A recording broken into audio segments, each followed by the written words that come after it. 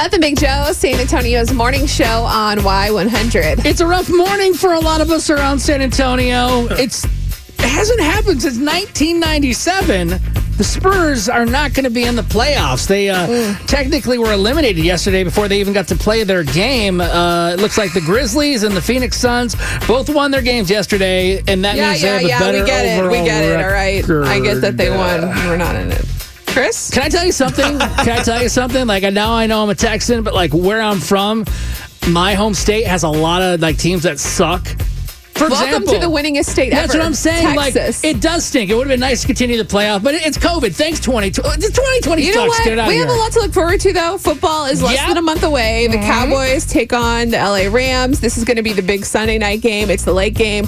I have faith because there's so many positive vibes in the air, and we just have to really hold on to the fact that football is going to happen. It's going to happen. Except if you're a Spurs fan and this sucks because it's 22 straight years. I'm just trying to help patch the wounds. I knew we shouldn't have brought this up. This is rough. It's horrible. Morning ruined. It's going to be okay, Chris. Be Everybody fine. else out there, hey, we're still Go proud of our Cowboys? Spurs.